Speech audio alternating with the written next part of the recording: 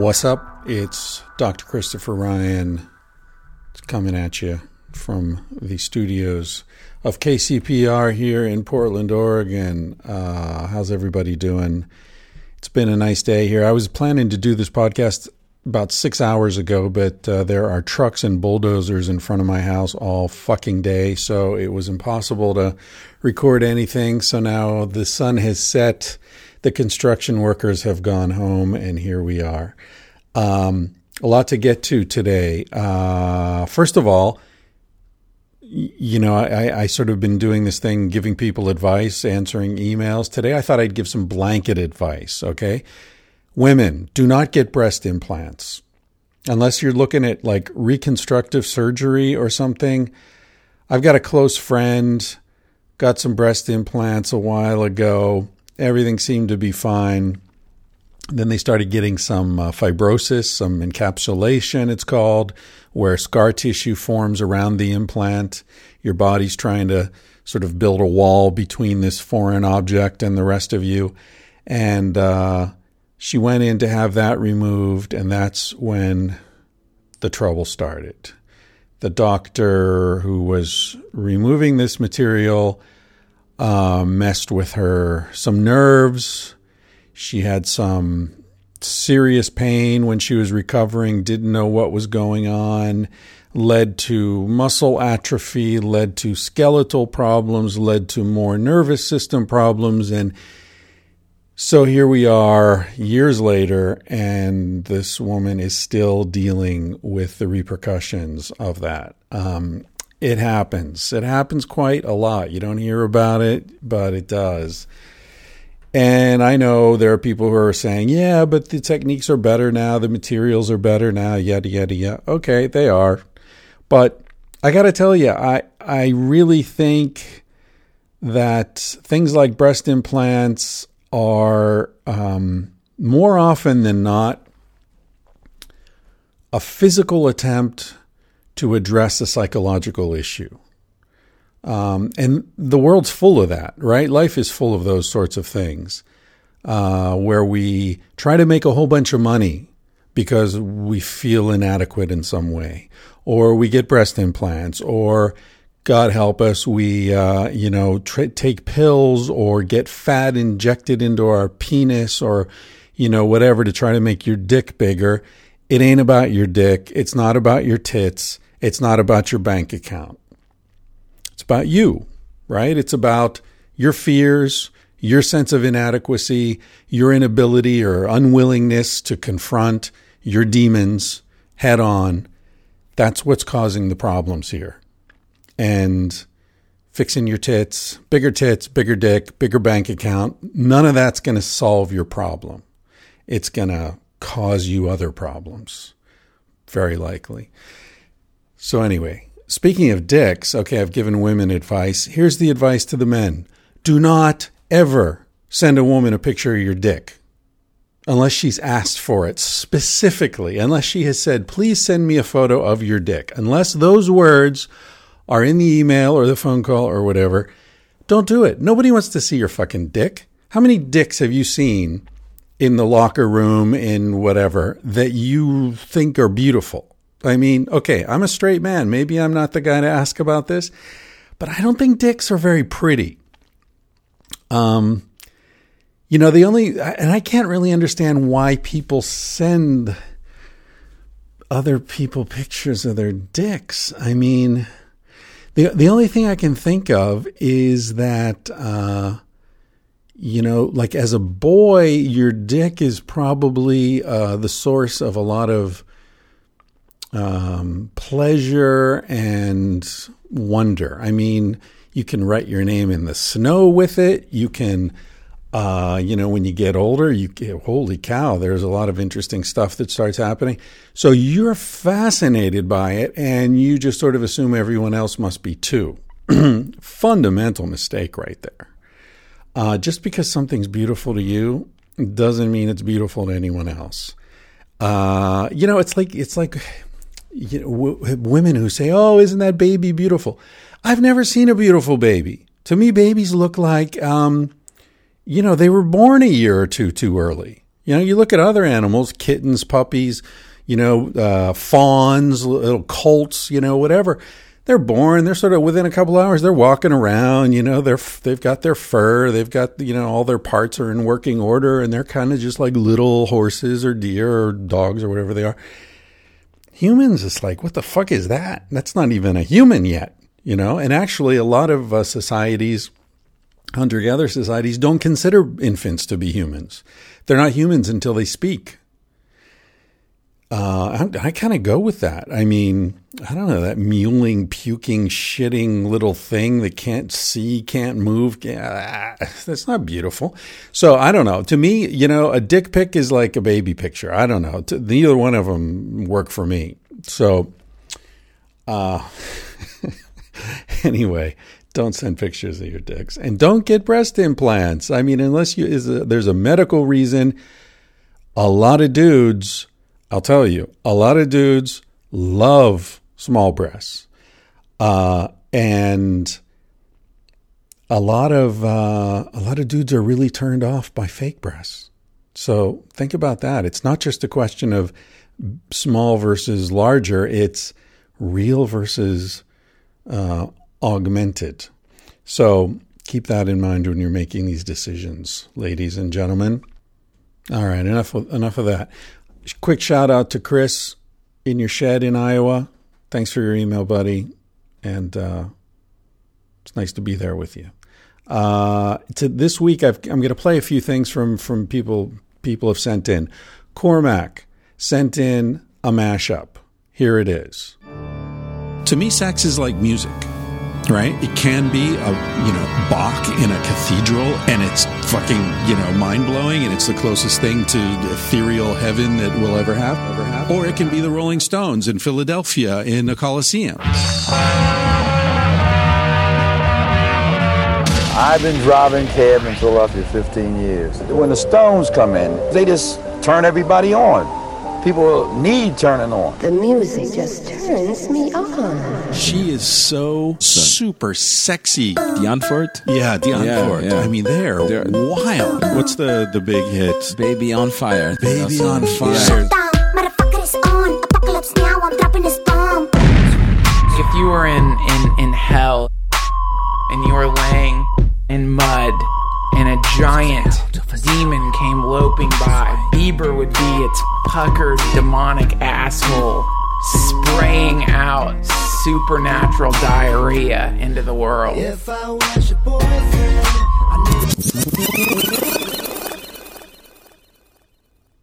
Thank you for that, Cormac Symington. Crazy, bizarre. For those of you who didn't recognize his voice, that was the great Duncan Trussell at the end of that, talking about, I guess, Justin Bieber as a monster's demonic asshole or something like that, as only Duncan Trussell can do. You should definitely check him out. I don't imagine I have many listeners who don't know who Duncan is, but if you don't, you want to check out the Duncan Trussell Family Hour. It's the first podcast I was ever on back when I had no clue what a podcast was, and it was Duncan who convinced me to do this. And for those of you who are fans of the Shrimp Parade, which is a series of podcasts that I did together with Duncan and the great Joe Rogan for a while, we might be doing another one. We're going to be in LA in February, and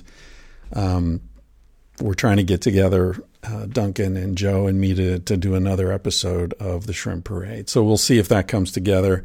I'll let you know once we've got it confirmed, but that's in the works. And, okay, one other thing I wanted to talk about today before we get to our guest. Somebody sent me a link to a YouTube performance of an original song by a guy named Bobby Lee. I don't even remember who it was, how I got it. But anyway, I clicked on something, and next thing you know, I was watching this guy, Bobby Lee, playing his original song. Looks like he's in his office in front of a microphone, same microphone I'm speaking into at the moment. And it's a song that he's submitted to the NPR Tiny Desk Original Song Contest or something. I hope I'm not too late to help him out, because it's a great song, really well performed, just beautiful from the heart. So I'm going to play the song for you. I got in touch with him. He sent me an MP3. I'm going to play the song for you. And if anyone out there from NPR is listening, hey, vote. Give this guy a vote, or whatever the hell you have to do to win that contest, because this is a really nice song. So this is, you can see it yourself. Just go to YouTube and do a search. In Between the Lantern, it's called. And the guy singing it, who wrote it and playing the guitar, is Mr. Bobby Lee. And hope you enjoy it. He's got, hold on now, I'm just pulling up a note here from his email. He said, okay, he doesn't really have a website, but he's got Facebook page, facebook.com/Mr. MYSTER Hill, or reverbnation.com/Bobby Lee Hill. So if you want to send him some props or buy some of his music or whatever, that would be the way to get in touch with him. Okay, here's Bobby Lee playing In Between the Lantern.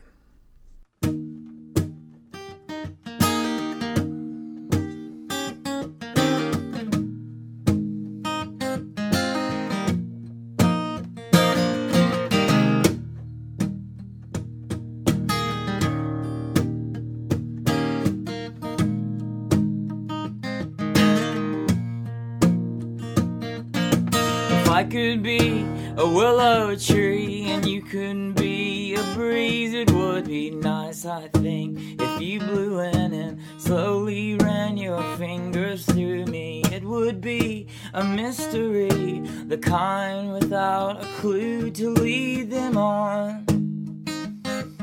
They would leave us to our own devices. I've been taking this automaton apart. I've reworked him now to hold you in his arms. Oh, and what if he lets go one day or presses down too hard? I'm afraid he'll break your heart.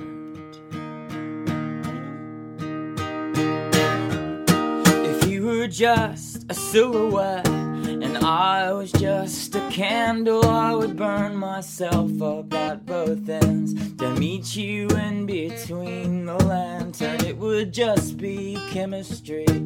Nothing left of me could fuel the flame for them, and they would never see our shadows dancing. I've been teaching this automaton to sing, and I've dressed him in a few of my old things, so maybe he could be for you what I could never be.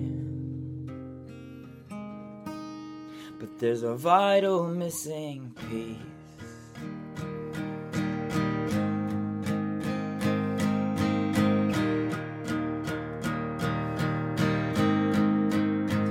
He is just wood and string. He just acts, he doesn't think. He is just wood and string. He just walks and talks and doesn't mean anything. He is just wood.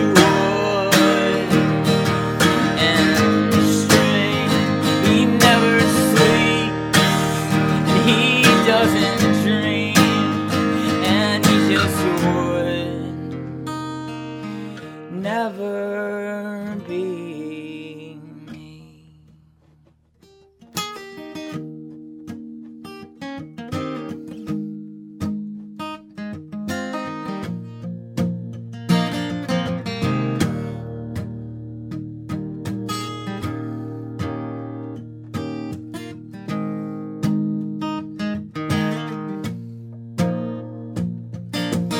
I could be a satellite, you could be the body I would circle around every day.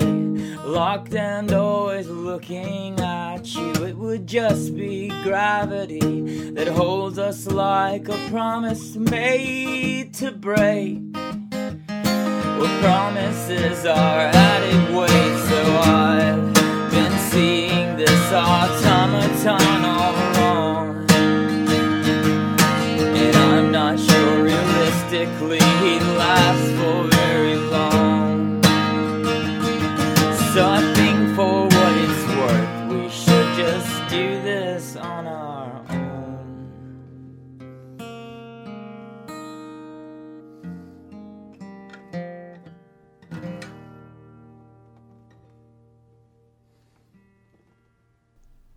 Bobby Lee, Between the Lantern. This week's guests are the authors of a new book that's just come out, and it's a book I've been aware of for quite a while. I met with them when they were first thinking about writing the book or talking about getting together and writing this book. It's a book called More Than Two, A Practical Guide to Ethical Polyamory. And it's by Franklin Veaux, Veaux, and Eve Rickert. It's you can find out more about the book at morethan2.com. And well, you can imagine why they approached me. It's, Sex at Dawn sort of touches on polyamory, and a lot of people have mistakenly assumed that Casilda and I are spokespeople for polyamory or something. And it's been something that's come up in pretty much every interview I've ever done, which is well into the hundreds by now. There always comes the point where I'm asked, so are you guys polyamorous? Are you swingers? You have an open relationship, whatever? And before the book even came out, Cassie and I talked about how we were going to deal with this. Because to me, it's kind of like, if I wrote a book, a scientific book explaining why homosexual behavior is not in any way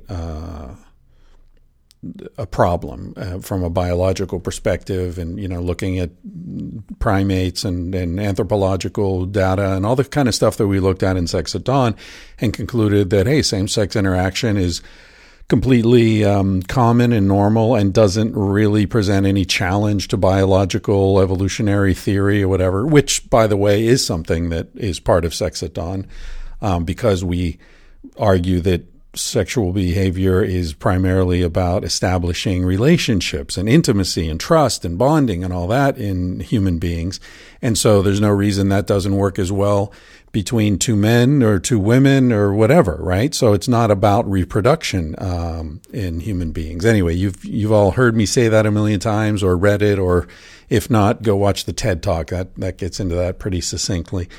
But anyway, we didn't want to be considered spokespeople or advocates for any particular way of dealing with this information. So it's kind of like if I had written that book and people say, well, are you gay? Well, look, there's nothing wrong with being gay, obviously, from my perspective, if I wrote this book. But whether I'm gay or not really doesn't fucking matter, right? Because what we're talking about here is a scientific argument, and you take the argument separate from whomever is behind it. Whoever wrote the argument, whoever came up with the argument, shouldn't matter at all, because the argument stands or falls on its own merits.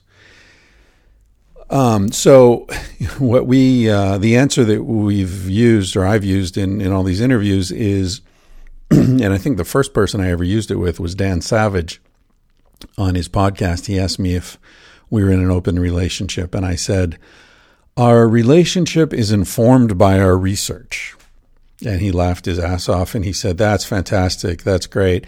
I'm going to use that answer from now on myself. When people ask me if Terry and I have an open relationship, I'm going to say, our relationship is informed by Chris Ryan and Casilda Jetta's research. I don't think he does that necessarily, but yeah, he got a laugh out of that. So this all brings us back to this week's guest. They wrote this book, More Than Two, which is a practical guide to how to handle polyamory. Because one of the big complaints about Sex at Dawn is, okay, you like lay out why monogamy is so hard, and you basically say it's almost impossible for our species without, a lot of frustration and difficulty and so on. But you don't tell us what to do about it. Now, that was a conscious decision on our part. Yeah, we're not going to tell you what to do about it because we don't know what to do about it, right? That's a really tough decision. How old are you? What kind of relationship do you have? How long have you been together? Do you have kids? Are you economically dependent on each other? What's your religious background? Are you going to, will your family freak out if you make these changes or open up your relationship? How do you... I think it's impossible to tell anyone else how to deal with this information because it's so personal. And you might deal with it one way this week, and 6 months from now, you might deal with it in a completely different way, right? Maybe you get pregnant. Well, okay, I'm pregnant. I don't want you fucking other people while I'm pregnant. Yeah, that freaks me out. I feel vulnerable. Okay, you got to deal. A relationship is an organic thing. So we don't offer any advice as to what you should do in your relationship. We just sort of lay it out. This is the nature of the species, and this is why we believe the things we believe here. This is how we got to our conclusions. Now, what you do with it is up to you. Anyway, More Than Two is a book that approaches this stuff and addresses these issues. Now, it sort of starts with the premise that, okay, you've decided you want to open up your relationship, right? And again, nobody's saying that's what you should do. But if you decide to do that, or you just want to think about how would this work, this is a good book for you to read. It's a very practical, step-by-step, non-judgmental sort of guidebook for how to enter this world if you decide you want to, or even if you just want to think about it a little bit. They go through myths about polyamory, the do's and don'ts, social fallacies, the things people believe, like that polyamorous are, in orgies all the time, which isn't the case, I can tell you.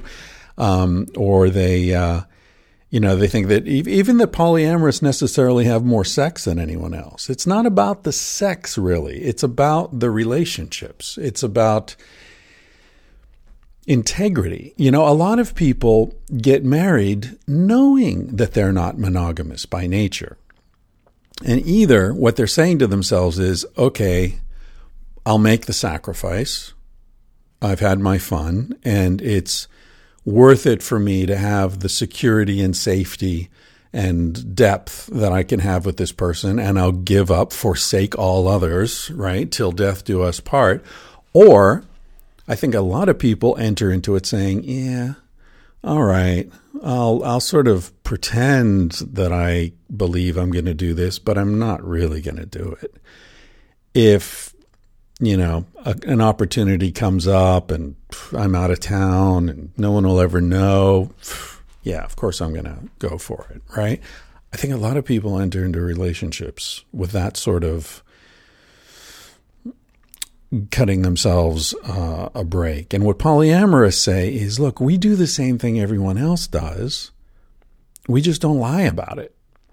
So if you're tired of lying about it, or you haven't gotten into that long-term relationship yet, and you'd like to think about ways to do it that don't require lies and, abandoning your integrity, this might be an interesting book for you to read.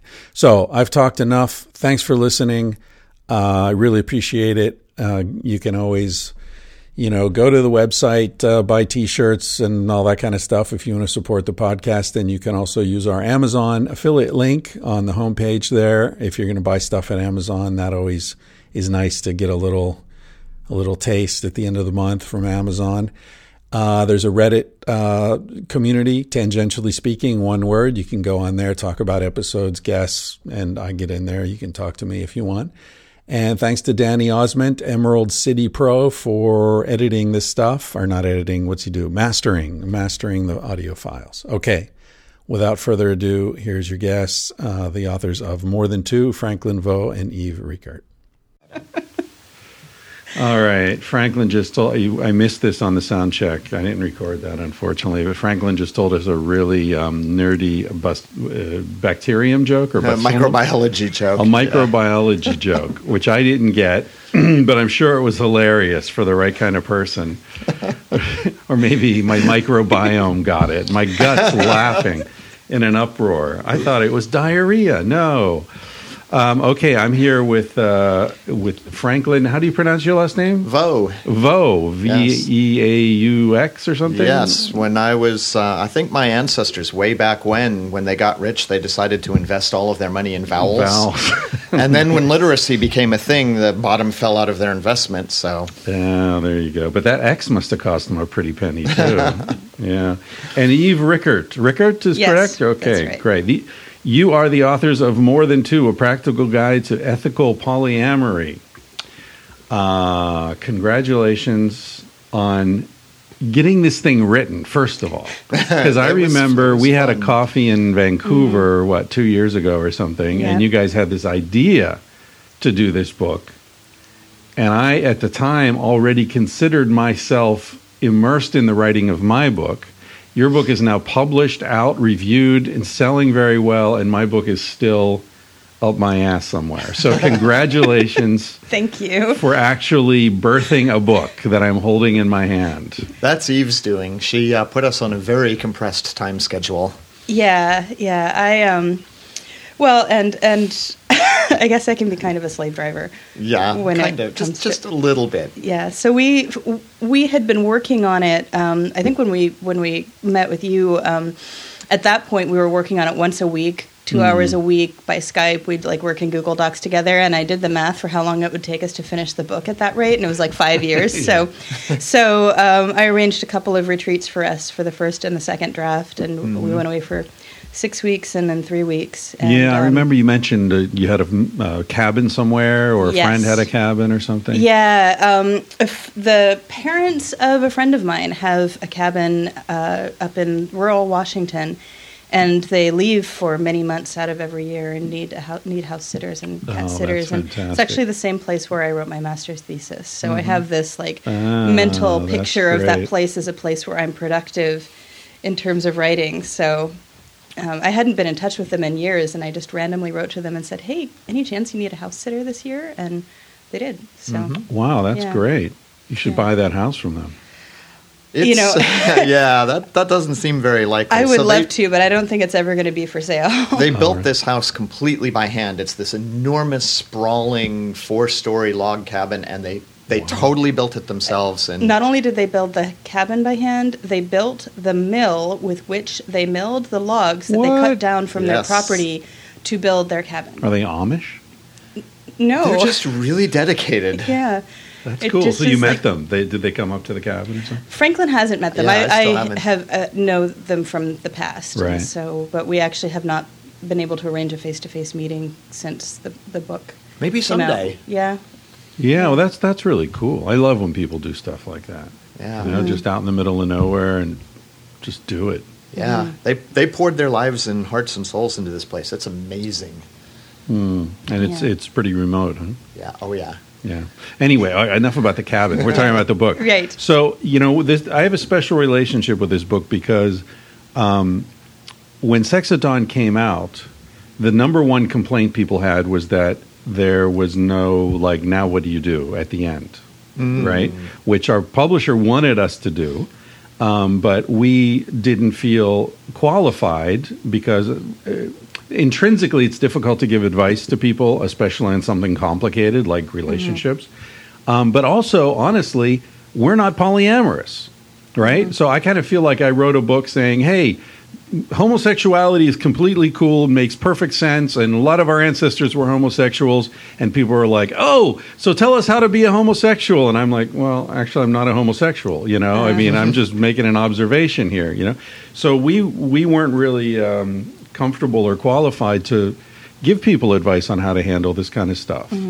And plus, your book would have been 800 pages long. Yeah, exactly. And I didn't have a cabin to retreat to. So it's great that you guys have come out with this because it really does fill a niche, right? I mean, it's not It's not like this is one of 10 books explaining how to pull off a successful polyamorous relationship. There, you've got Janet Hardy, I think, wrote one of the blurbs for this. The ethical slut is sort of the only other, that and Opening Up, I guess, Tristan Taormino. Those are, but they're not the same, right? Can you explain sort of how your book is different from theirs? Well, the ethical slut is really.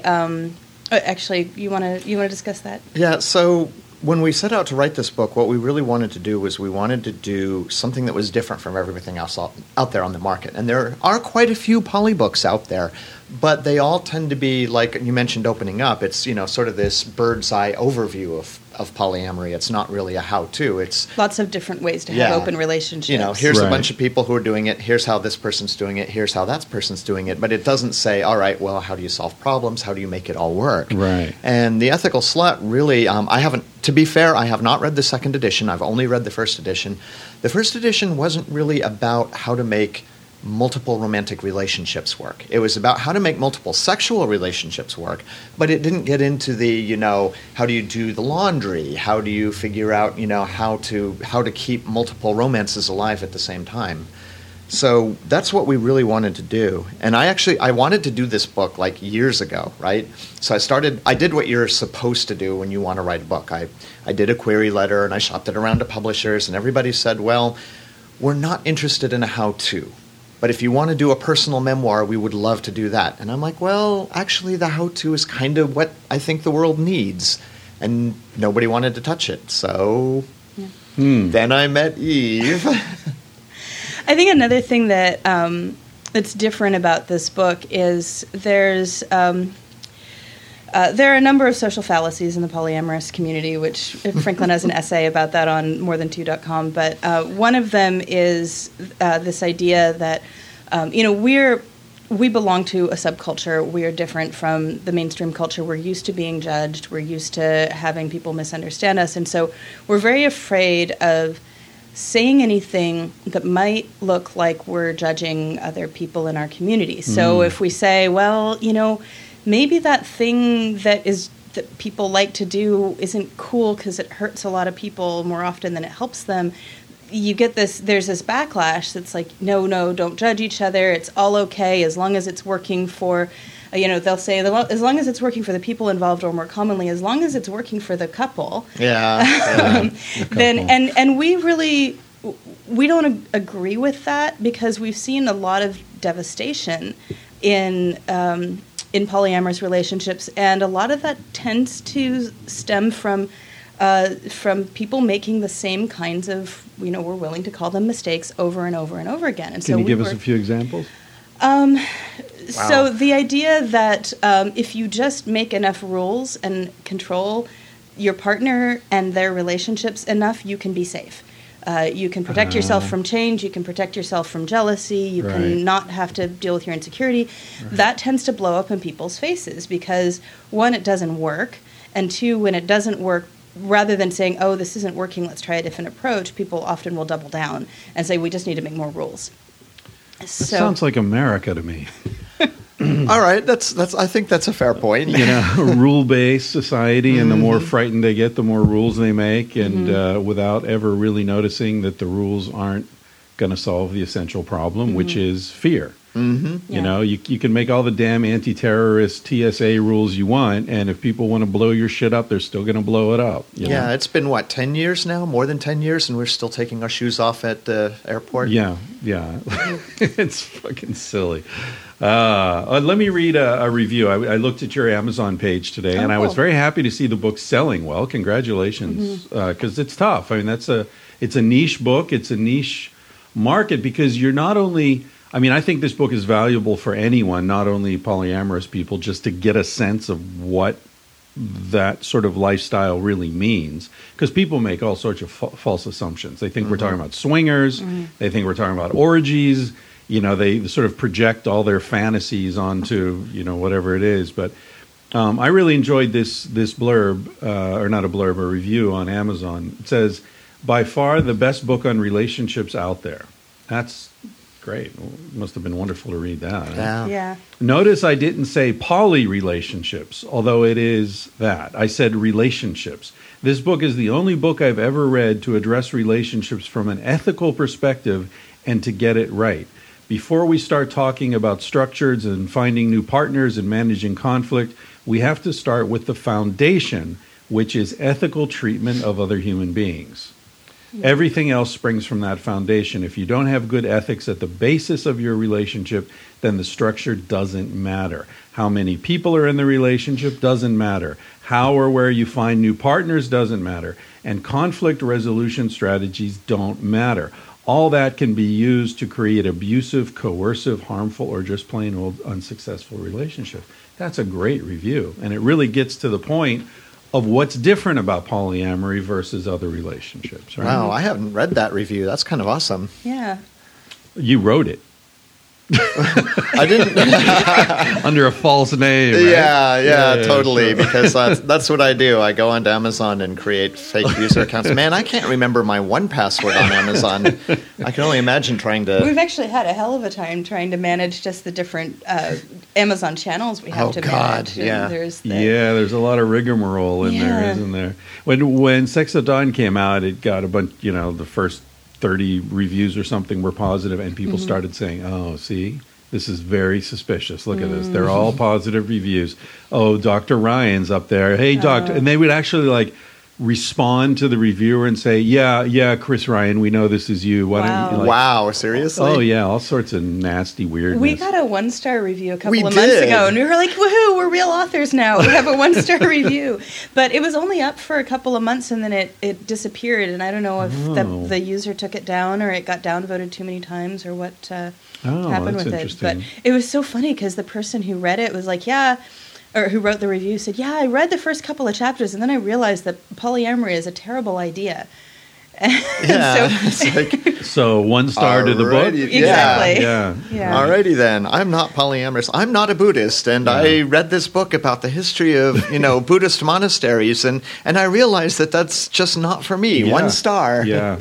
Or you get the people who leave 1 star because they don't like the font, or the book arrived 2 days later, then, it's like, what's that have to do with me? Give me a break.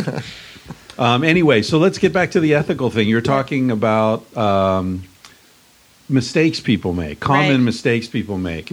Right. And over-reliance on rules was one of them. Yeah, and I think one of the ways that ties in with ethics is that often one of the things that we talk about is that another way that people try to manage risk is by shifting risk onto one person in a group. If you have, for example, we talk about the hierarchical primary-secondary model where there's a core couple and then there are secondary partners, but they're sort of expendables. So anytime there's trouble in the core relationship, they have to go away. And it's just sort of expected that they will accept that. Yeah. And that actually... even when it's something, it's pre-negotiated, going in that that's what you're signing up for, the reality of that in that relationship, particularly when you fall in love and your partner is actually extending real intimacy to you and asking you to open your heart to them, but saying, you need but not too far. Not too far. You can get too close. Yeah. You can get close, but not too close, and you can never be sure that I will be here for you. That's really not an okay thing to do to a human being. Yeah.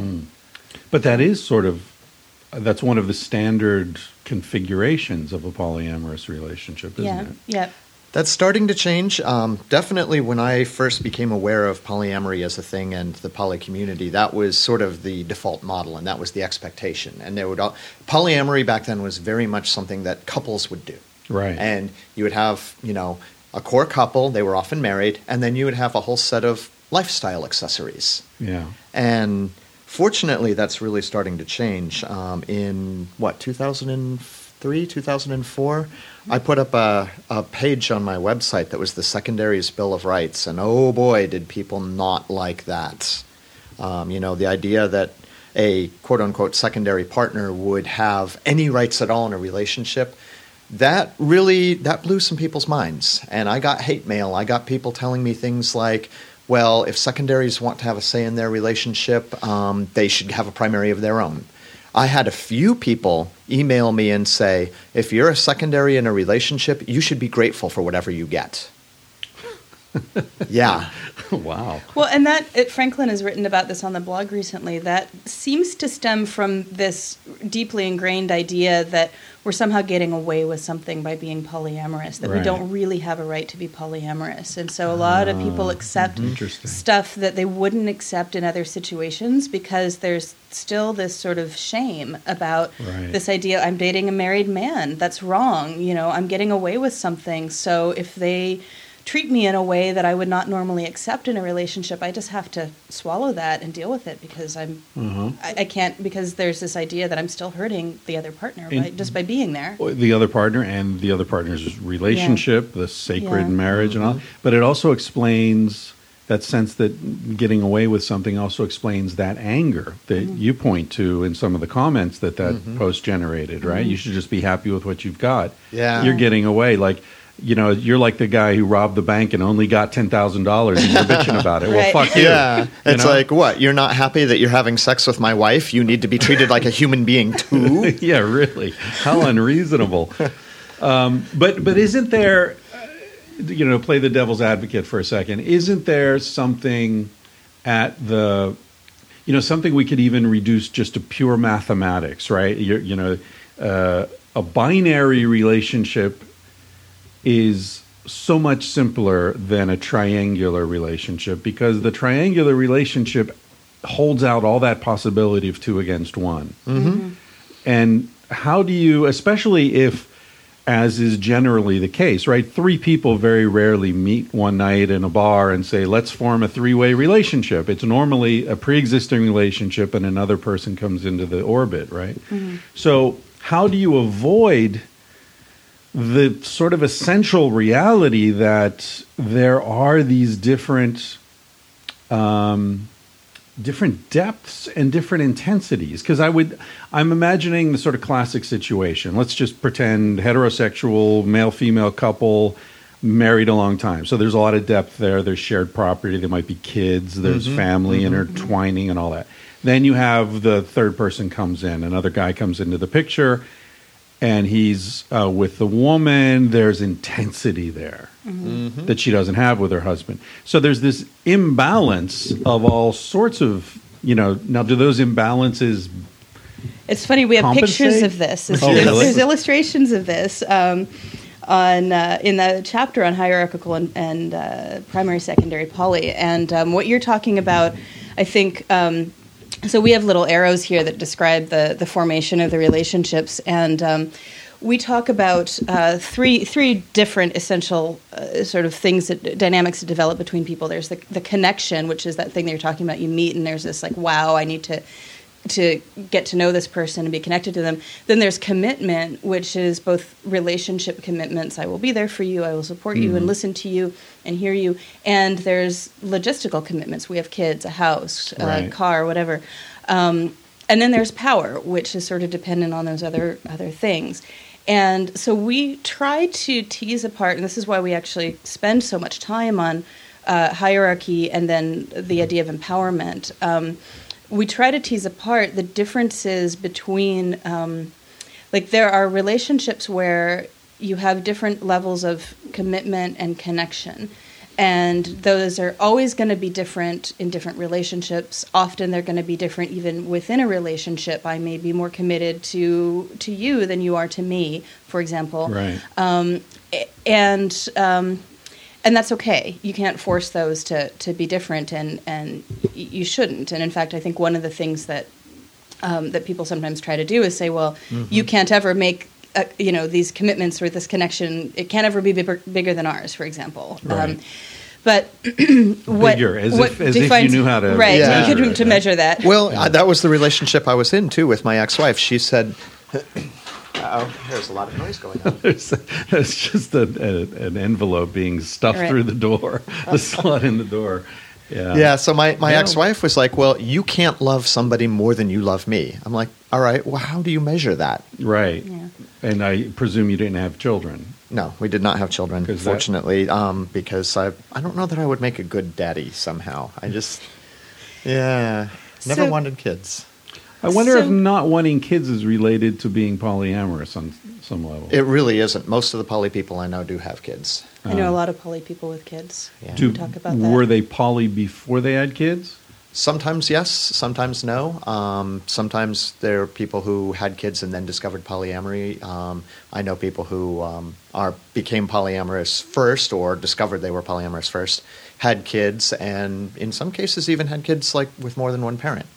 And that was a conversation in one of the poly groups that I went to several years ago. The group actually brought in a lawyer because somebody had this question, my husband and I have been together for 10 years. We have a 6-year-old kid, and now I want to have a kid with my boyfriend, and my boyfriend and I have been together for 5 years. What can I do legally to protect my boyfriend's parental rights? And, it gets complicated. Was the lawyer Diane Adams by any chance? No. Do you know her? I have met Diane Adams. Yes, I have talked to her quite a number of years ago. Yeah, so she's, for those who don't know, she's a lawyer specializing in these sort of alternative relationship configurations. Dr. Elizabeth Sheff is the author of the book The Polyamorous Next Door, and she did a multi-year longitudinal study of polyfamilies with children. Yep. And that's what The Polyamorous Next Door is about, actually. That was a 15-year study, I think. Yeah. And what did she find? Well, it's in her book, which I unfortunately have not had time to actually read yet. But she talks. Do you want to talk about that? Generally speaking, the takeaway is that polyfamilies are perfectly healthy for kids. That everybody's always worried about. Well, what do I tell my kids? And this is actually not that complicated a question. You talk to your kids in age-appropriate ways. You answer questions honestly, and you don't make a big deal out of it. And polyamorous families are perfectly stable, and you do not see worse outcomes for children in poly households than you do for children in any other households. Right. I mean, I don't know, perfectly stable, you're pushing a little there, but as stable as any other. Okay. Perfectly stable when compared to the normalized relationships as a whole. And that brings me to a point that I was gonna raise with you, which is it must drive you guys crazy. I imagine you get this all the time, because I get it all the time.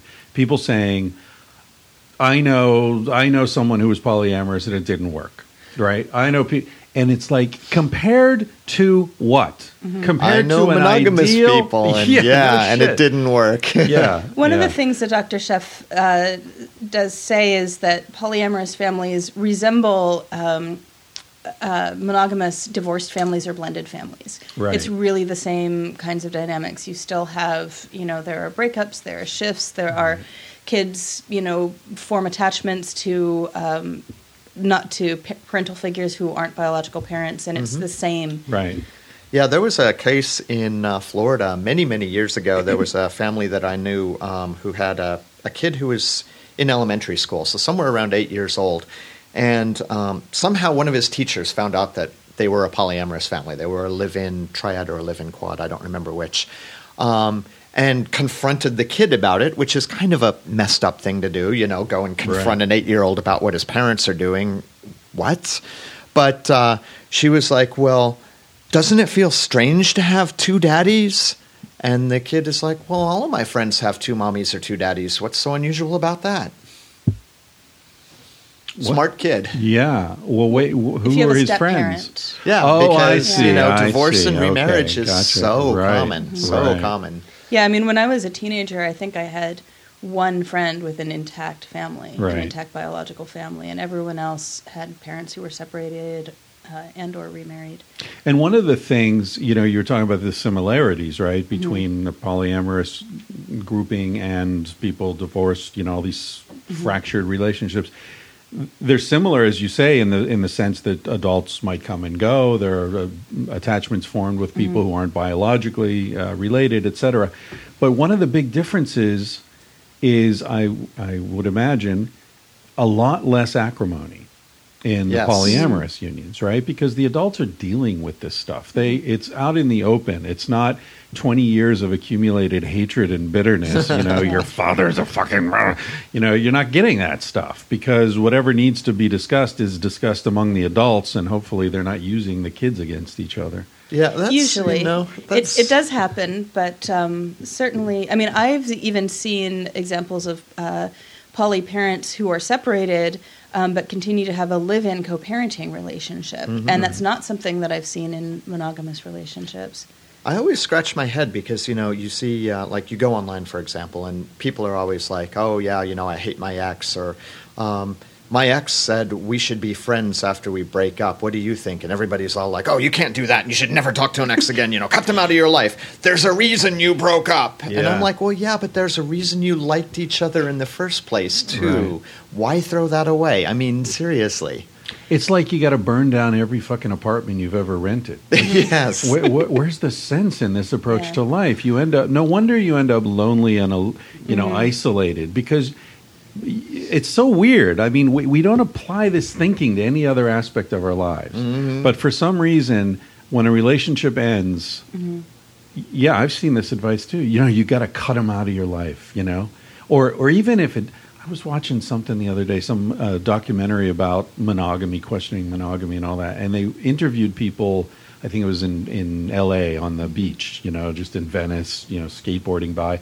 What would you do if your girlfriend and or boyfriend or husband, wife cheated on you? And you found out, you know, oh, that would be it. He's out. They're out. It's over. It's done. Really? You like break up your family, get rid of your house, like, you know, all. Yeah, that's it. You know, there's no negotiating that.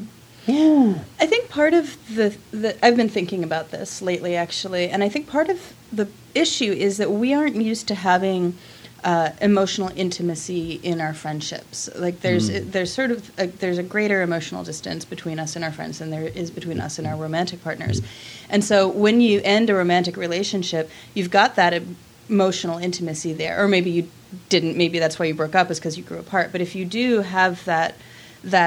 Like, you know, you're leaning on each other, you are used to being really exposed and really vulnerable with this person, and then suddenly you don't have the reliability of that, you know, we're in a relationship anymore. I think a lot of people have a hard time navigating that it's sort of a jarring distinction between, here's this new distance that we're supposed to have between us, but I still feel very vulnerable and exposed with you. Yeah. And people's response to that is often, well, I just need to not have that person in my life. And I think for a lot of people, a break of, you know, even a year or two while you just sort of get over them and, you know, move on with your life and then sort of reestablish a connection at that new level can be beneficial. Oh, yeah. I had a really painful breakup with an ex-girlfriend, and it was painful because we weren't angry. You know, and at that time I remember thinking how much easier this would be if I could just convince myself that she was a fucking bitch and then it's all her fault, or vice versa. If there were, because the anger deadens the pain in a way, or at least obscures it somehow. Yeah.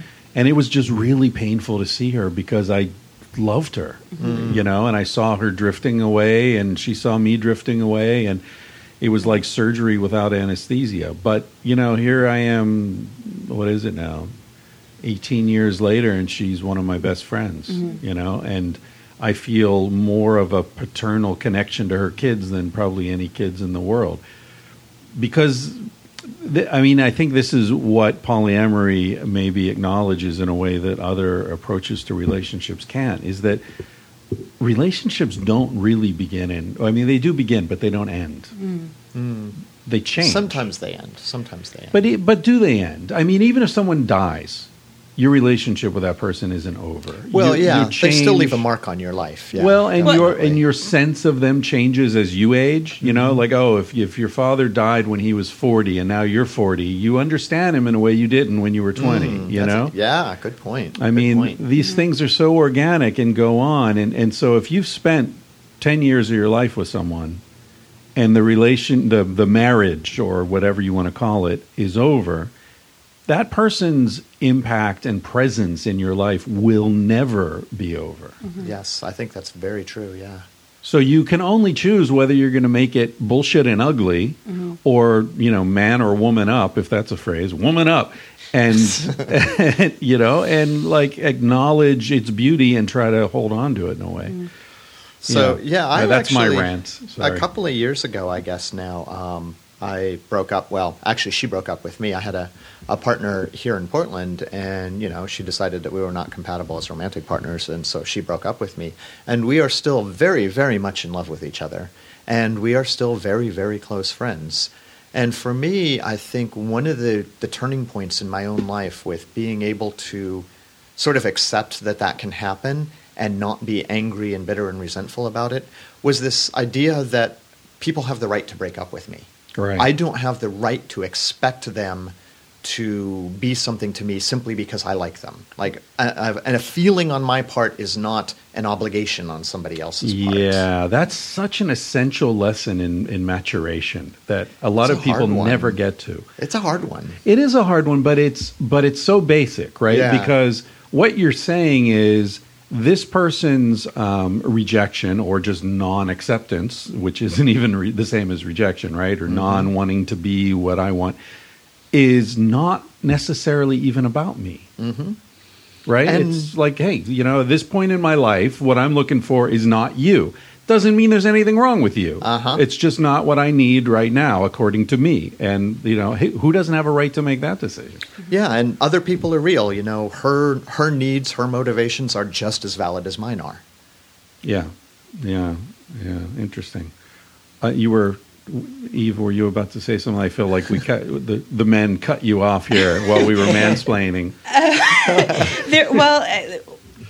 I feel like the conversation has moved way, way on from the thing I was going to say. We're into the deeper. We did sort of take that right turn. I was going to talk. Well, the podcast is tangentially speaking, it is, right? So I think there've been like no 5 obligation tangents. to be focused whatsoever. Yeah. Do you feel? Well, tell me something about the reception of the book. You mentioned before you were on a book tour. Where did that take you? Other than the sex toy shop in Denver. Went to, Factory. That was fun. Factory. Yeah. We did 33 events in 20 states. We traveled almost 4,000 miles, spoke to close to 700 people. On horseback? In Franklin's van. In the back of a 22-year-old camper van. Oh, right. Yeah. It was quite an adventure. We were gone for 7 weeks, and by the end of it, it was like, wow, this is just our life now. I can't imagine. So do you feel... And don't answer this if you don't want to. In fact, we can edit out the question if you're that strongly about it. Do you ever go to do an event and you're in the middle of having a relationship fight? And you're like, oh, now we have to go be on stage and act like everything's great because we're the model of how to work all this shit out. We found that actually living together for 7 weeks in the back of a camper van was surprisingly smooth. Oh, the first 2 weeks were a little rocky, I think. It took a while And I don't think we had any events where we had to go straight from fighting into an event. Oh. But we certainly had fights. But then I would say about 3 weeks in, we kind of hit our stride, and it got pretty smooth after that. Because that kind of travel can be really trying on a relationship. Yeah, I was a little worried about that, because you're living in close quarters with somebody in a sort of high-stress environment in a way that you can't get away from. But I would say I think everything went surprisingly smoothly. Mm-hmm. That's great. I think we fought more in the cabin than we did in the van, actually. Well, we were trying to write the book in the cabin, and that might have been more stressful than the book tour, actually. Yeah. Getting this thing out in the timetable that we had was really tough. Yeah. Is it self-published? We actually founded a publishing company to publish it. So it is not self-published in the sense that it has been through a complete editing and design and proofreading and indexing process, all with professionals. In my other life, I run a publication support company in Vancouver. Right. So it's a beautiful book, by the way. Really nice cover, and I like them. The way it's put together. It's so, but it is self-published in the sense that we own the publishing company, and I was the managing editor on it. But we're publishing 3 new books next year. Under the Thorntree Press, including Franklin's memoir, the book that the publishers wanted him to write. And now I'm going to all the publishers mentally and saying, you didn't want to take a chance on this book, which is actually, selling amazingly well. Sorry, you don't get to have the memoir. Yeah. Yeah, the self-publishing route is interesting. Or owning. That's I don't know if you've ever heard of Tucker Max. Do you know who he is? The name rings a bell. He's he's sort of as far from you guys as you can get. He's famous for developing Fratire, the sort of drunk, obnoxious dude picking up chicks and puking. Oh God! That might have been where I heard of it. I think he wrote a book called I Hope They Serve Beer in Hell. Okay. He's had like 5 New York Times bestsellers. Wow. Yeah. Anyway, I had him on the podcast, and the dude's brilliant. He's super smart, and if you hear his actual story, it's amazing. But anyway, the connection is that he realized, like, why am I giving 85% of the money to publishers? What are they essentially doing? They're proofreading, they're doing cover design. I'd rather have control of that myself. I'm happy to hire people to do that, because then I can give them feedback and they'll actually listen to me, unlike publishers. And so what am I paying them for? Distribution. They're subcontracting that. Yep. So why don't I just form a publishing company and subcontract the distribution myself? Although I have to say, it's interesting for us because we're sitting on the author and publisher side of it here. Right. And now we're publishing other people's books. And the economics of the publishing industry are brutal. We are not, we're hoping to make enough money to keep the company running, but I don't know that we're going to make any money from the publishing side of it. Yeah. And I know a lot of publishers stay afloat just through grants. There's always a shortfall every year, and you apply for a grant, and that keeps you going. Really? The publishing model is broken. Yeah. It feels like, so I didn't know anything about publishing, and we decided to launch a publishing company because that's what Eve does, right? I mean, she's like, oh yeah, let's just, create a new business. Hey, great blog post, Franklin. You should start a company for that. Yeah. That's what Eve and I do. We start businesses. But in fact, last time I was up in Canada, which was last week, we were starting another business. Really? Yeah. Yes. Jeez, you guys I was telling, before you got here, I was telling Chris that I'm a serial entrepreneur, and he said you guys are the border collies of humans. Right. Awesome. Can't stop working. Always working. Yeah, always hurting something. Yes. But we launched this publishing company, and I had to get a crash course in how the publishing industry works, and it's sort of appalling. Yeah. It's like if you took this, 16th century guild system and you gave everybody computers. That's how the industry works. Yeah. Yeah. It's funny, when I turned in the manuscript for Sex at Dawn, I was in Spain, right? And I emailed the Word document, and I was sort of waiting, as you do, like, oh boy, is this going to be, this is amazing, or sorry, we're not going to pay you any more of your advance, or whatever it was. And like 2 weeks later, I got this big package in the mail. And it was my editor, who I love, he's a wonderful guy, but just the sense of what publishing is like, he had printed it out, one side of each sheet of paper, and gone through it with a pencil, and made his edits with a pencil. Really? And that's As what an I got editor, back. that's actually the easiest way to work. I can, in many cases. Really? Yeah, because you can't particularly just do when it you're on the Word document and email it back to me, and we save paper and postage and time? If you're doing a substantive edit, for me, I don't send the author my manuscript that I work on, but I do print it all out, and I print it one-sided, single-sided, because I need to make notes on it, and because you're looking at the whole document structurally, and you're looking for flow and duplicated content. It's, for me, that ability to physically move through the content and move things around and look back and say, okay, I marked this here, and it's a sort of tactile thing, and make notes for myself. Now, I then take that and I transcribe it all into a Word document and send that to the author with comments. And which ends up taking you twice as much time. I would say it adds about 20% to the time to move all that content in. But I do know that a lot of editors will just send that. I don't like to try to make my notes neat and but a lot of editors will do that and will do the whole thing for the author and then send that in. And it's just because... Now I feel terrible. I'm making fun of this guy. And as I said, I like him. He's a great editor. It is how some people work, though. I mean, yeah, when we were doing the second draft of this thing, we were in Florida. We went to this gay bar that was really close to one of my partner's apartment, because that's where we were staying in her apartment while we were doing this. You don't have to make excuses for going to a gay bar. Yeah, well, we went to a gay bar so that we could work, right? Because we're always working. So this is what we do. And Eve had printed out the whole manuscript, and we're sitting at the table in this bar, and she's got all of these papers spread out across the table, and she's scribbling notes on them, and she's rearranging pages, and yeah, that's what we do at gay bars, apparently. Did anyone come over and say hi? So as a matter of fact, it's interesting, the conversation, the things that will drift out of conversation. So there was a bartender there, and she was talking to some people that she apparently knew in some context, who knows what.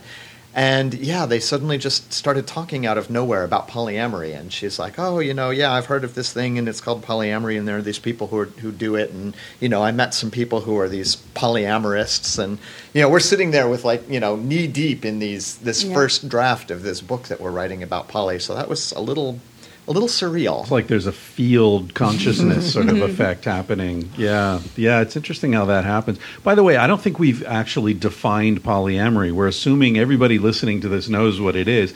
I assume they do. If they're listening to my podcast, they probably do. But how do you guys define it?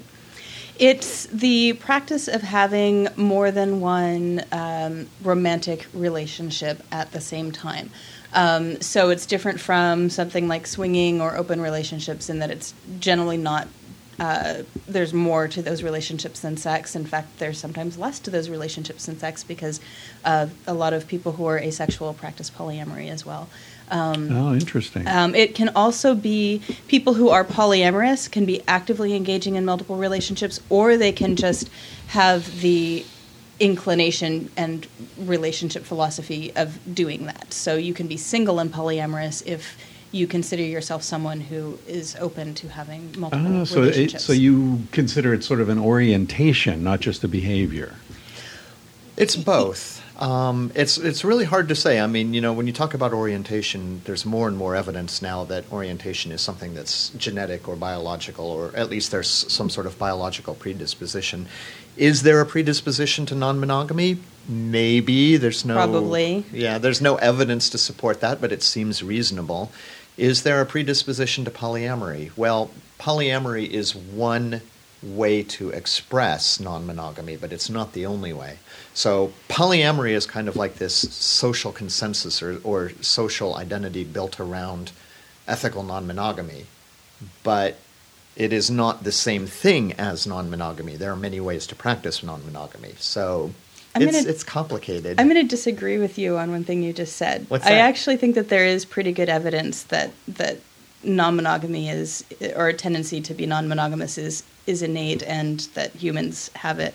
And also that there's a pretty wide range in human beings of, from people who are more oriented towards being monogamous and people who are more oriented towards having multiple sexual or romantic partners.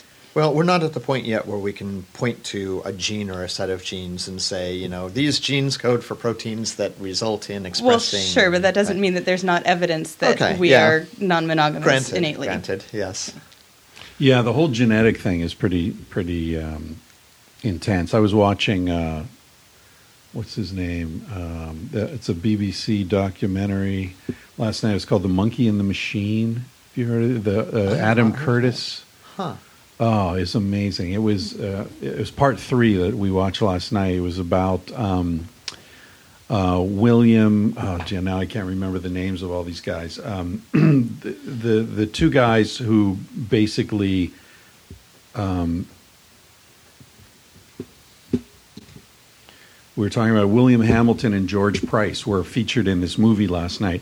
And William Hamilton was this guy who was hanging out in London. He's an American guy, I think, but he was hanging out in London, and he was the first person to really get into the idea that genes could encode for behavior. Mm-hmm. And, of course, the first thing you want to look at, or that they looked at, was altruism. How does that make sense? So he developed all these complex mathematical formula for explaining how sacrificing your life could make genetic sense if it had given effects on different levels of relatedness of people around you, right? So if you sacrifice your life and you save 8 of your cousins, well, that's a net gain for your DNA. Yep. So anyway, very interesting guy. And then George Price was this other guy who became friends with him, and the two of them, these mathematicians. I mean, William Hamilton won, I don't know if he won a Nobel Prize, but he won like the highest prizes in his field. And then he, interestingly, became radically unselfish and started giving away everything he had and inviting homeless people into his apartment. And this was George Price. Sorry, George Price just became like Jesus, but like to an insane extent.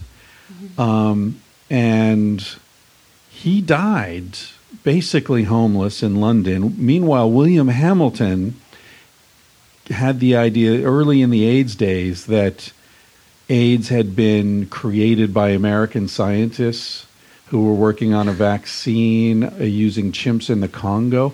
So he flew to the Congo to investigate this and to break the story.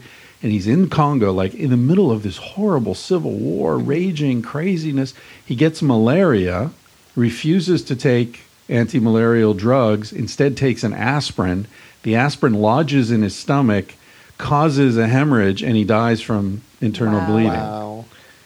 You know, of all of the conspiracy theories out there, the idea that we created AIDS doesn't make a lot of sense, because if we were going to do that, I mean, back then we knew fuck all about how retroviruses work.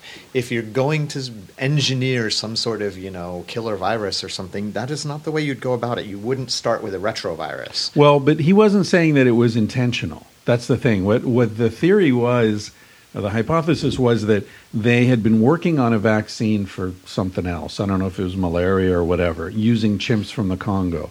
And the blood in the chimps already contained the AIDS virus. And so somehow it got over into the human blood pool by being pulled in through this, turns out there was no evidence for it. Anyway. Yeah, that sounds very, it sounds very we faked the moon landing kind of territory. Yeah. So do you believe in any conspiracies?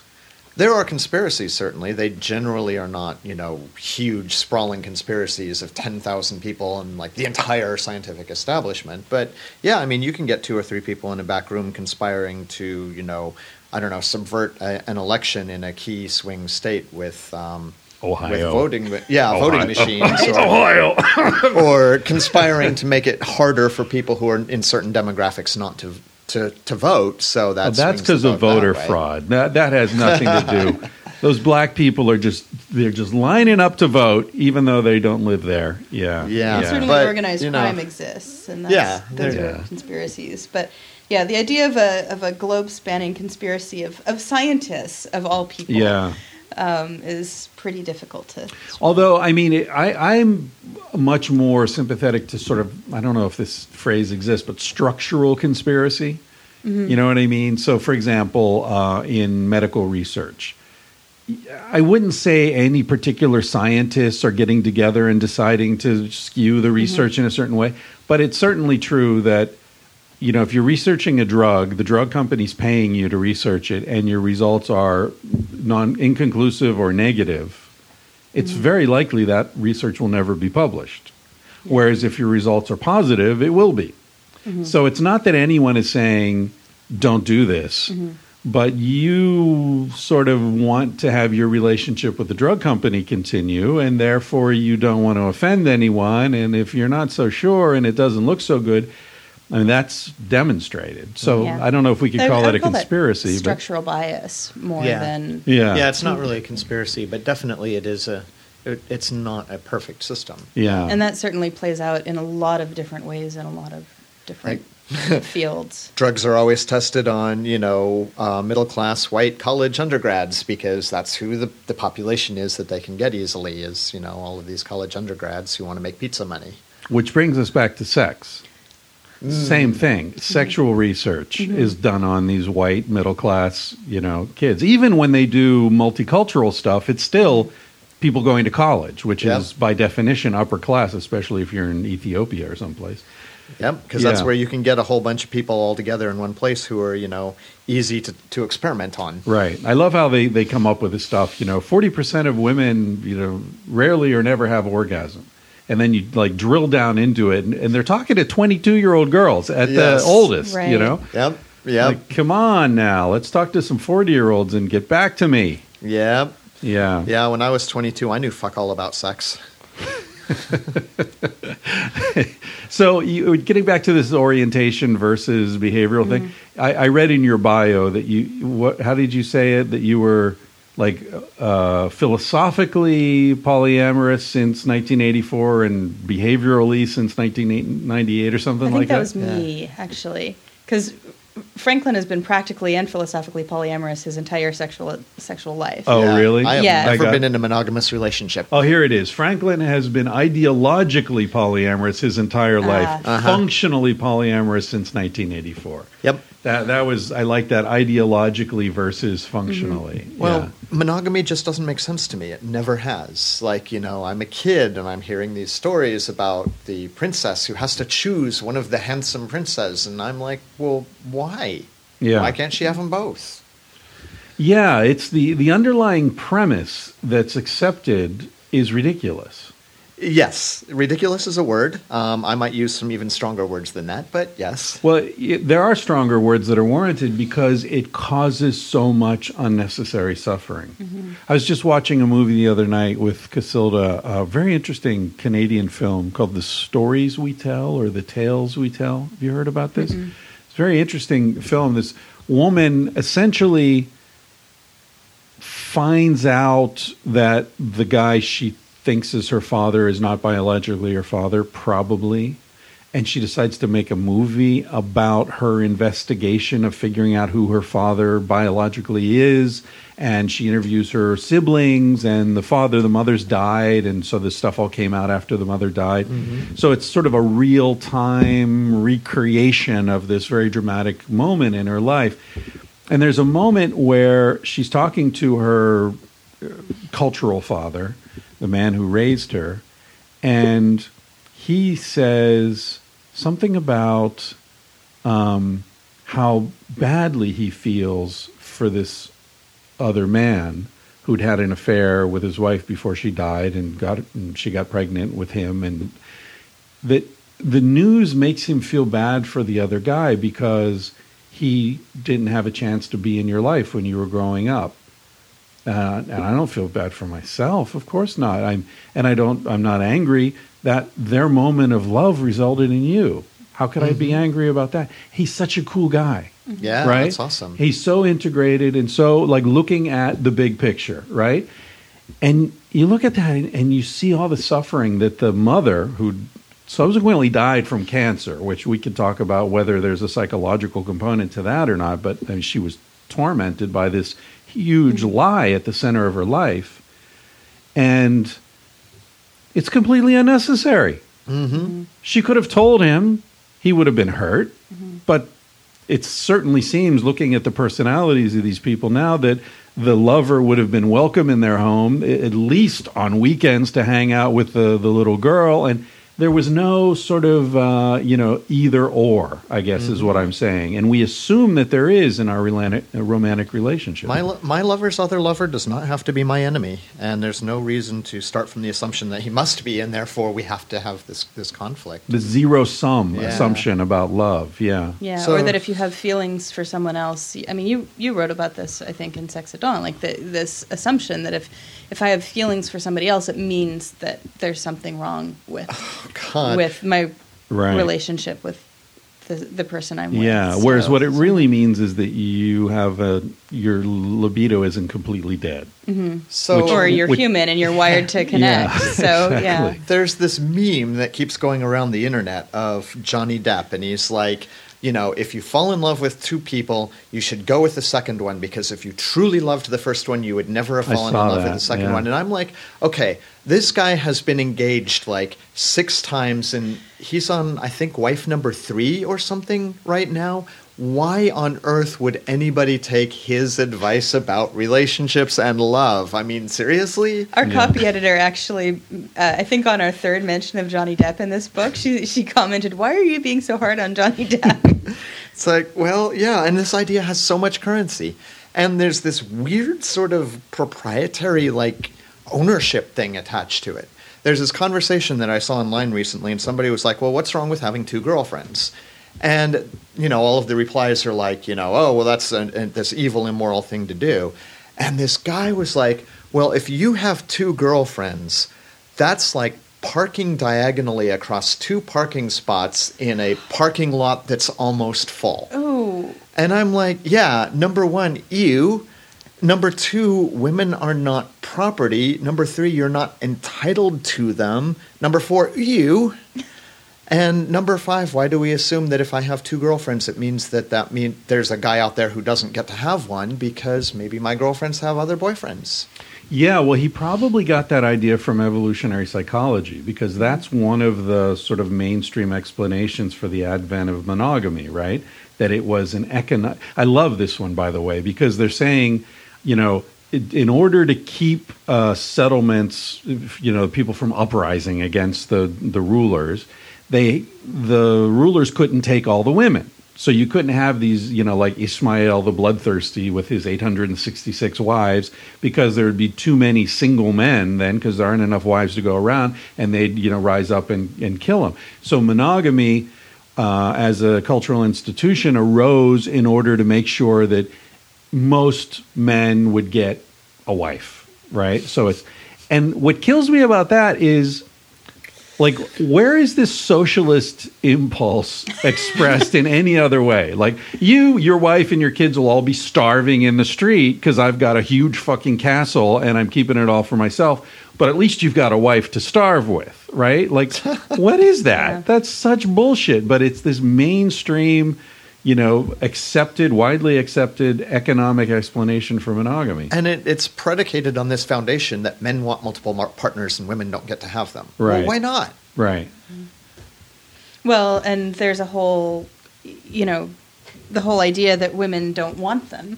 Yeah. And in fact, I had a completely bizarre conversation with a friend of mine when I came out to her a few years ago. And this was someone I had gone to grad school with, and we'd studied evolutionary biology together, and I told her about my husband and his 2 relationships, and at the time I had no other relationships, but I ended one recently, and about that, and she was like, well, you'll just inevitably feel jealous because really, you're wired to like, you need to have one partner so that he can provide resources for you, and just, and I'm like, she's telling me stuff that is just so about what I feel right. and what I want that is just so completely opposite from my lived experience, and I'm trying to say, yeah, but I'm doing this is real, and I don't feel that, and I feel this, and she's like, no, you can't feel that, because you have to feel this, because evolutionary psychology. And it was just like, it was surreal. Really? It's like telling a gay guy he's not really gay because he wants to have babies because he's a replicating primate. Right. Like, hello? Yeah. I'm gay. Leave me alone. Yeah. Maybe he does want to have babies. Maybe he does. And he does, and he doesn't care if they're biologically his, whatever.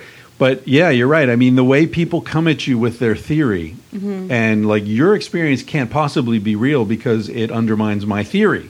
Like, what trumps what here in this conversation? So you mentioned coming out. Are there similarities between being polyamorous and being gay, do you think?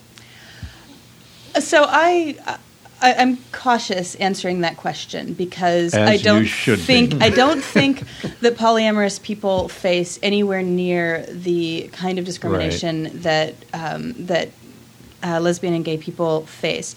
What I can say is, when we were on the book tour and people would ask us questions about coming out, and we would talk about some of the advice that we give in the book about coming out. We talk about our own experiences. People in the audience who were lesbians or gay or anywhere else in the alphabet soup would say that sounds a lot like our experience. That sounds a lot like advice given to lesbian and gay people when they're coming out. So I do think that while the experiences are not the same, there are some elements that are similar, and certainly the advice about coming out is also similar. But for example, we don't face generally the risk of violence for being out. We don't risk the same level of, in most communities, the same level of social ostracism, things like that. But you could lose a job. You could have serious issues with child. What's the word I'm looking for? Child custody. Custody. Yeah, exactly. I mean, those are huge life-changing. You're right. There's not that sort of visibility. There's no Stonewall riot associated. But do you feel that in a way the gay rights movement sort of opened the way for polyamory to be accepted? That's a complicated question. In a lot of ways, yes, because we have a lot to thank for the gay and lesbian community for, because they have really sort of shown society that there's more than one right way to live. Right. That people who don't have sex with other people in the way you want them to are not intrinsically evil. Right. And yes, so that is actually huge, and they have paved the way for a lot of other subcultures to be able to come out and say, yes, we exist and we are not evil, we are not monsters, we are not demons. At the same time, historically, at least polygyny, men married to multiple women, has pretty much always been a thing in a lot of cultures. So it's something that we're more socially aware of. And even though our society does not endorse that, there's still this thing where a guy with a bunch of women is like a stud. He's looked up to in ways that, like, men who like to have sex with other men are not looked up to, are not perceived as being studs. Right. Yeah, player's more of a celebrated kind of... And of course, I have to mention the flip side of that, which is slut-shaming for women, which you see very much in, like, the comments of articles about polyamory. There's a huge amount of misogyny that comes out in the way that polyamorous women are treated differently. What do you think? What's generating that? A lot of men out there hate women. Is it coming from men primarily? I can't say that I took note of the genders of the internet commenters so much. I've seen it come from both. I've seen it come from both. Even like when Cassie and I were working on Sex at Dawn, just not advocating polyamory or anything, just the fact that we were questioning the primacy of monogamy as the sort of default made a lot of people really uncomfortable. And men and women for different reasons, I think. The women, I just noticed we stopped getting invited to certain dinner parties, I've had that experience as well. But you get invited to other ones, which are much more fun anyway, so who cares? But yeah, there are definitely like people who's, maybe you guys have found this, you can sort of sense if somebody's relationship has serious issues and you being in the room just sort of accentuates it. Dr. Sheff has written about what she calls fear of the polyamorous possibility. So just the idea... You haven't read her book, but you know everything she wrote. Well, That's amazing. I read her blog and I know her and I've seen her speak and been to workshops she's given. So no need to read the damn book. Well, I will get to it. I've been rather busy over the last year and a half. So the fear of the polyamorous possibility is this idea that just by knowing that polyamory exists, it somehow threatens my monogamy. Sure. Right? It's like, well, maybe my partner will want that. Maybe my partner will find this other person attractive. Right. This upsets the stability of our default assumptions somehow. And actually, you have a good story about that with your ex-business partner. Oh, God, yeah. I have a couple of stories about that. I'm not sure which one you're thinking about. Oh, that story. Wow, that was an interesting moment. Ladies and gentlemen, you didn't miss anything visual there. She just... Eve just looked at him and said, and held his eyes, and some weird thing happened, and suddenly Franklin knew what she was talking about. Before you tell, I'll give you a second to think about whether you want to tell that story or not, because I've been known to promise people I'd go back and edit something out and then forget, so I don't want to do that. When you were saying what was the phrase? The possibility? Fear of the polyamorous possibility. Right. Okay. What that made me think of, and maybe it's just because I'm a, whatever I am, but it made me think of the way socialism is trashed in American culture. As, communists, there's no sort of serious discussion of the potential advantages of socialism or the upsides it's always this sort of, demonized, absolutely unacceptable, decent people don't even talk about it possibility, because that option makes you question the sort of fundamental basis of capitalism, right? And when I was writing Sex at Dawn, and also in the response to it, I think a lot of it sort of lines up the same way. It's people who think the idea of sharing is somehow absurd, right? Because their fundamental assumptions of human nature is me first, fuck everybody else. I'm here to hoard and take care of myself, and my DNA's telling me to do that, right? Which is which I thought it was so interesting that George Price ended up giving everything away and dying penniless, right? One of the main guys who came up with this way of thinking, his own life is an argument against Ayn Rand. Yeah, exactly, Ayn Rand. Yeah, I mean, that sort of right-wing political Ayn Randian view of life finds... I guess what I'm trying to say is polyamory is deeply political, whether we want it to be or not. The way people relate to each other on a sexual and romantic level is deeply political, so I don't think there's any getting around that. Right. Well, and also we're talking about resource distribution, right? If you're talking about people who have serious intimacy with one another, more than two, then you're talking about potentially having children, ownership of property, dividing, having one car divided among 4 adults instead of 4 cars. Oh my God, that's un-American. And then you have to face the reality that so many of our political and economic structures are designed to favor couples. And designed to favor consumption, I would argue, and coupledom is one way of generating that. Yeah. But also, I mean, look at health insurance in the United States, for example. Oh God! So one of the questions that comes up is, well, if you were to allow multiple marriages, does that mean that employers would have to cover multiple partners under a health insurance policy? Health insurance, immigration is another one. I am married. That's how I have Canadian citizenship, is through my Canadian husband. I would love to give Franklin the opportunity to move to Canada, but I can't because I'm married. And I'm only allowed to give that. We're only allowed to extend that option to one other person. So all of those sorts of things come under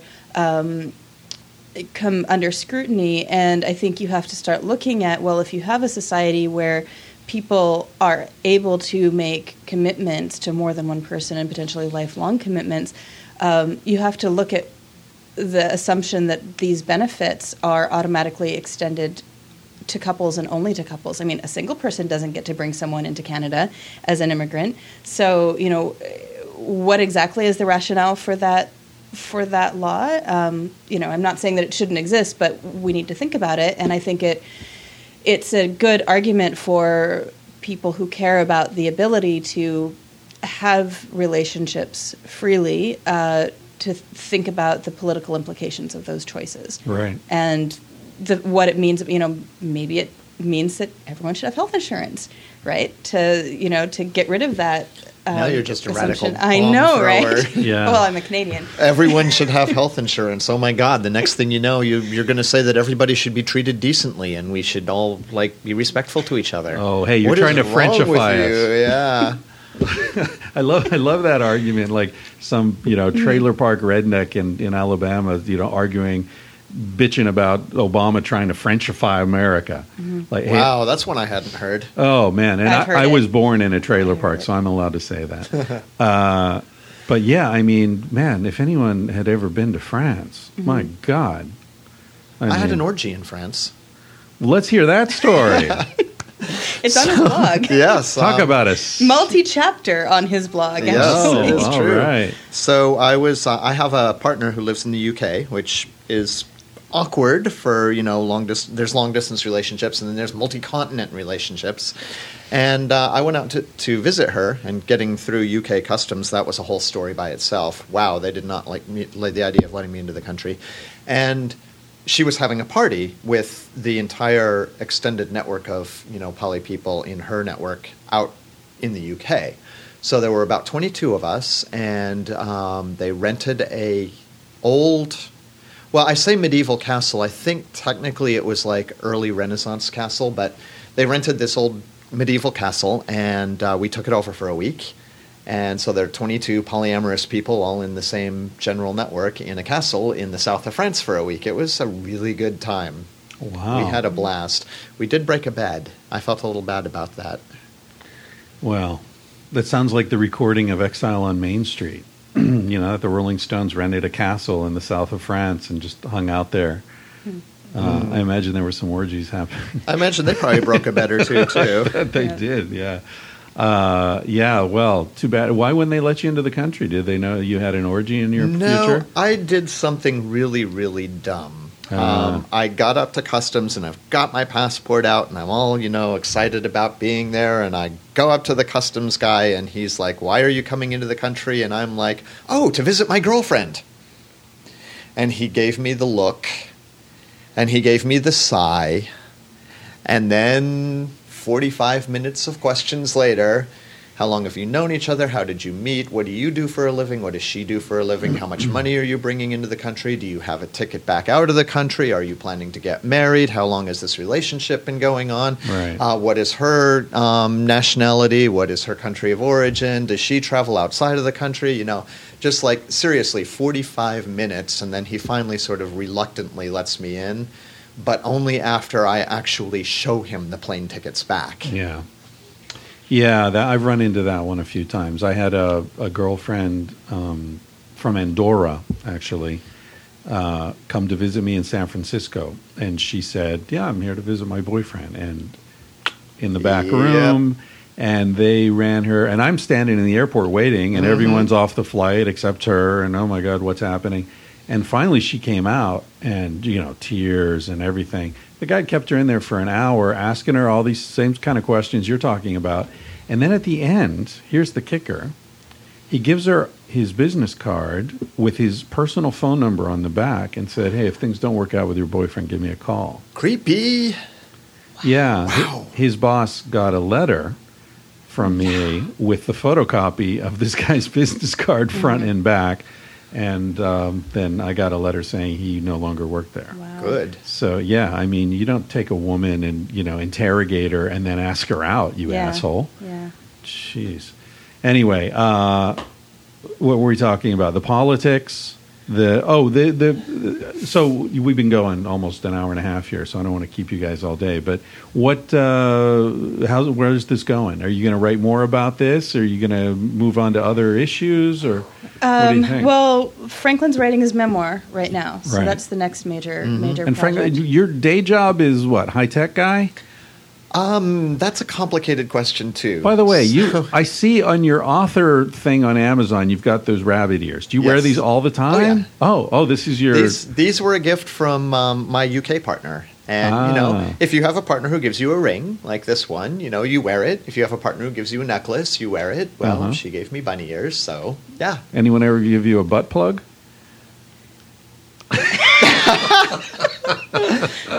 Yes, and I'm not wearing it.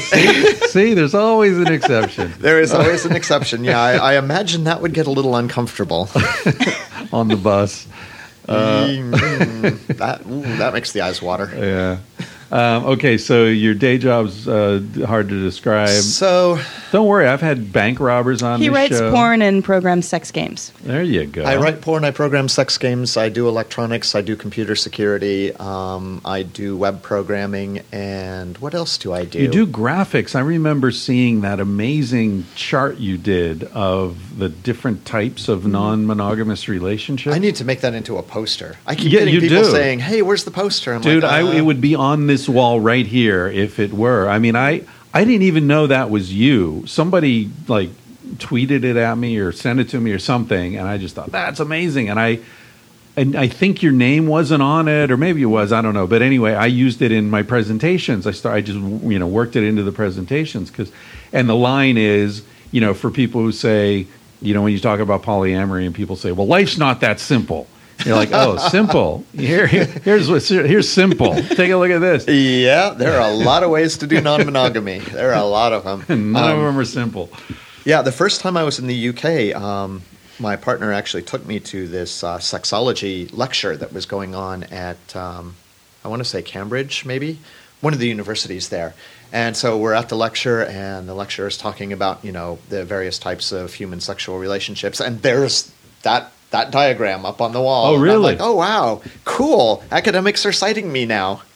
Was your name included somewhere? Yeah. Oh, good. All right. Yeah, and then afterwards it's she's like, fantastic this thing. is the guy who did that thing, and this professor is like, oh my God, that's so awesome. I'm like, oh, wow, hi. Yeah, that's cool.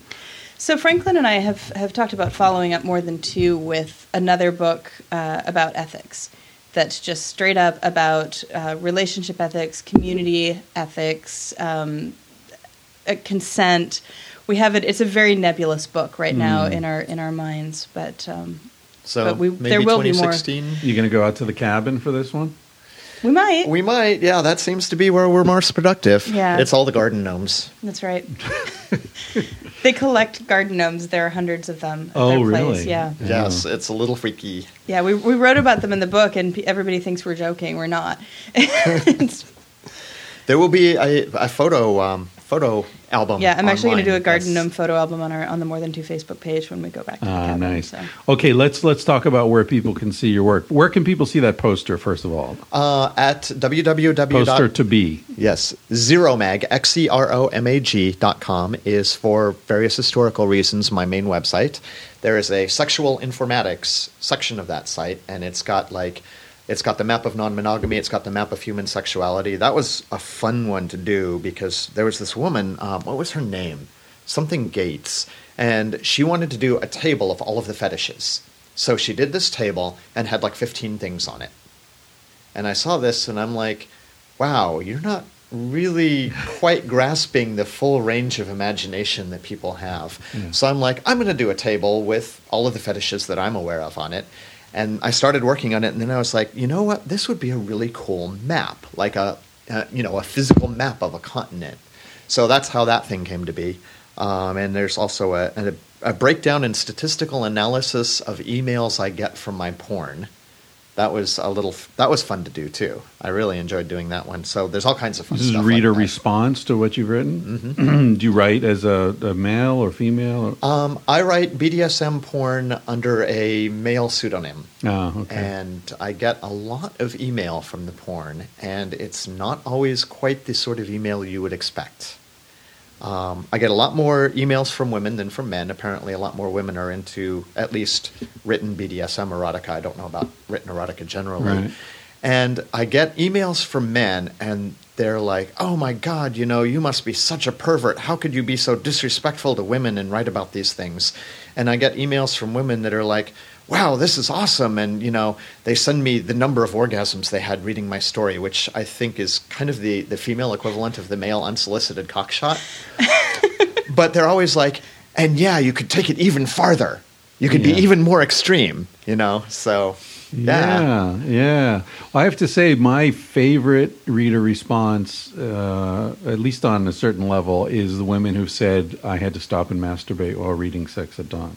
Wow. I didn't see. I mean, if you're writing porn, you sort of hope that's going to, but Sex at Dawn, it never occurred to me that anyone other than me was stopping to masturbate.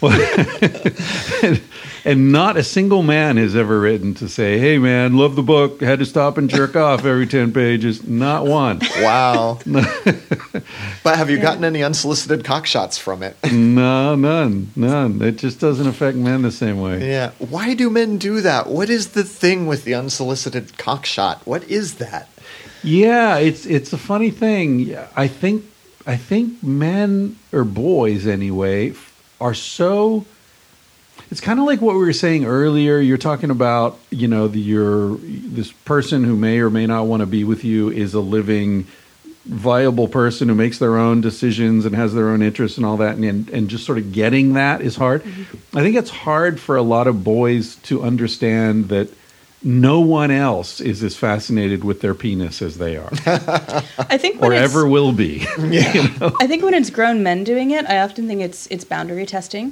It's, let's see how she responds to this little boundary violation. And then, very often men will do that. They'll sort of test small boundary violations. And if women are polite or laugh it off or kind of let that slide, then it means that they can often push further than that. So I actually see the unsolicited cockshot as kind of a red flag that this is someone who is kind of into pushing boundaries. Mm. So. It seems like beyond pushing boundaries, though. It's ignoring them completely, right? But if you use that as a selection tool, the women who respond to that or who maybe are like ew, but still engage in conversation with you, then you know that you found a woman who is going to allow her boundaries to be ignored and continue to engage with you. Right. And I don't think that that's going on consciously at any level, but I do think that that's a form of selecting for someone who's going to let you push boundaries. There's some sort of magical belief in the penis, too, I think, at least among men. I don't know that women believe in this magic, but... I mean, did you ever talk about porn? There's like a classic of porn. It's called My Secret History. I have never seen that one. It's like 1700s, I think, is some British nobleman who recorded all his exploits with the maids and prostitutes and, everybody. And one of the things that recurs throughout that book is he'll get someone alone and whip out his dick. And as soon as he whips out his dick, suddenly she's no longer able to resist, and the whole thing goes down. And there's like... Wow, all right. Yeah, exactly. Has he ever met any women? Well, you read the book, and first of all, who knows how much of it's true? Secondly, this is a rich guy in 1700s Britain, so these women would lose their jobs and be living in the street probably if they didn't submit to him. So there's a lot of power plays and all sorts of weirdness going on. But it just reminded me, and then you see all these, phallus symbols throughout cultures, and there is this sort of sense of the magical power of the prick, Well, yeah. Speaking of the phallus symbols, so she and I on the book tour, we stopped in Las Vegas and we went to the museum, the Erotic Heritage Museum there, and they advertised that they have the world's largest collection, which I believe them. They're probably right, of these. Like prehistoric and ancient and very old carved stone phalluses and, these really, really old dildos and this whole thing. And wow, you're like 2,000 years ago, 4,000 years ago, people were carving these, what I can only describe as proto-Hello Kitty dildos out of granite. And we were seeing all of these things on these glass display cases, which was awesome. There was actually a Chinese cat dildo. Yes. And from 2,000 years ago. Really? And it looked very Hello Kitty. It was amazing. So she and I are in the van and we're heading out of there and we're like, I wonder if we could start a business making replicas of genuine antique or historical dildos. And, find like either carve them out of stone or find a cast stone material that's biocompatible and safe. And like have an anthropologist on staff who would curate the collection and actually could write the history of, each one of these replicas. And I wonder if people would go for that. So that's one of the things we're investigating. Yeah, the latest company we started is actually a sex toy company. Oh. And it's primarily to make high-tech sex toys, but the Antique replicas might be a sideline of that. When you could even like have a set, you could have like the Venus of Willendorf replica along with the dildo replica. The his and her collection. Brilliant. Yeah. I know some people who I'd get that for a Christmas gift. Yeah, so we have actually contacted an anthropologist who specializes in this area of research, and see if she'd be interested in curating a collection like this. That's a good idea. Keep me posted on that one. Yeah. So the book. Yeah. Back to the book. That's right. Back we did to the book. Yeah. You were asking about where people can find our stuff. So. Franklin's Polyamory website, which has been running now for close to 20 years, is morethan2.com. You can find information about the book, including ordering information, at morethan2.com/book. And then there's a blog there where Franklin and I both write. So the website is all Franklin's writing, and the blog is both of us plus the occasional guest post. Great. Yeah. Cool. Well, thanks for coming, guys. Oh, it was awesome. Thanks for having us. Yeah. Go out and buy More Than Two. It's great. You'll enjoy it. It's on Kindle as well, right? Yes. It's on Kindle, and there's also an EPUB available on Kobo, iTunes, Smashwords. And we're making an audiobook. I get more emails about that than anything else. I got one on my way out here. I got an email from somebody saying, "Hey, are you ever going to do an audiobook?" Yes, we are doing an audiobook. We have an editor. We have somebody recording it. She's about a third of the way done with the reading, so hopefully in the spring. So in the spring. Okay, great. Thanks for joining me. He said, baby, what's a big deal? Feel what you wanna feel. Say what you wanna say. You're gonna die one day. For example, I could kiss you just because I want to. And what's the difference if you turn away? I'm gonna die one day. Why do you waste your time thinking about your reputation? Trying to meet an expectation, wondering what they're gonna say.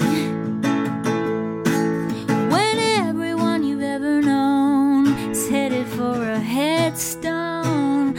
I don't wanna give the end away, but we're gonna die one day. Your body is an animal, doesn't ask for much. A little music and a soft touch. Why don't you let it out to play? Your heart is in a birdcage, singing in your chest. You wanna shut it up but give it a rest. You're gonna die one day. Why do we waste our time thinking about a reputation? Running from a confrontation, wondering what we ought to say.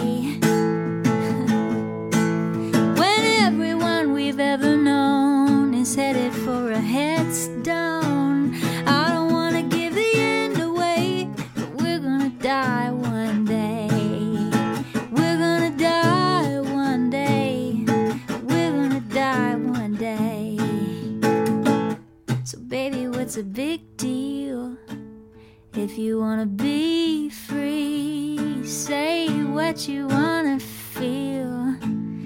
Spend the night with me. I'm gonna take you up in my arms. And if we must go down, we'll go singing to the smoke alarms. We'll dance into the ground.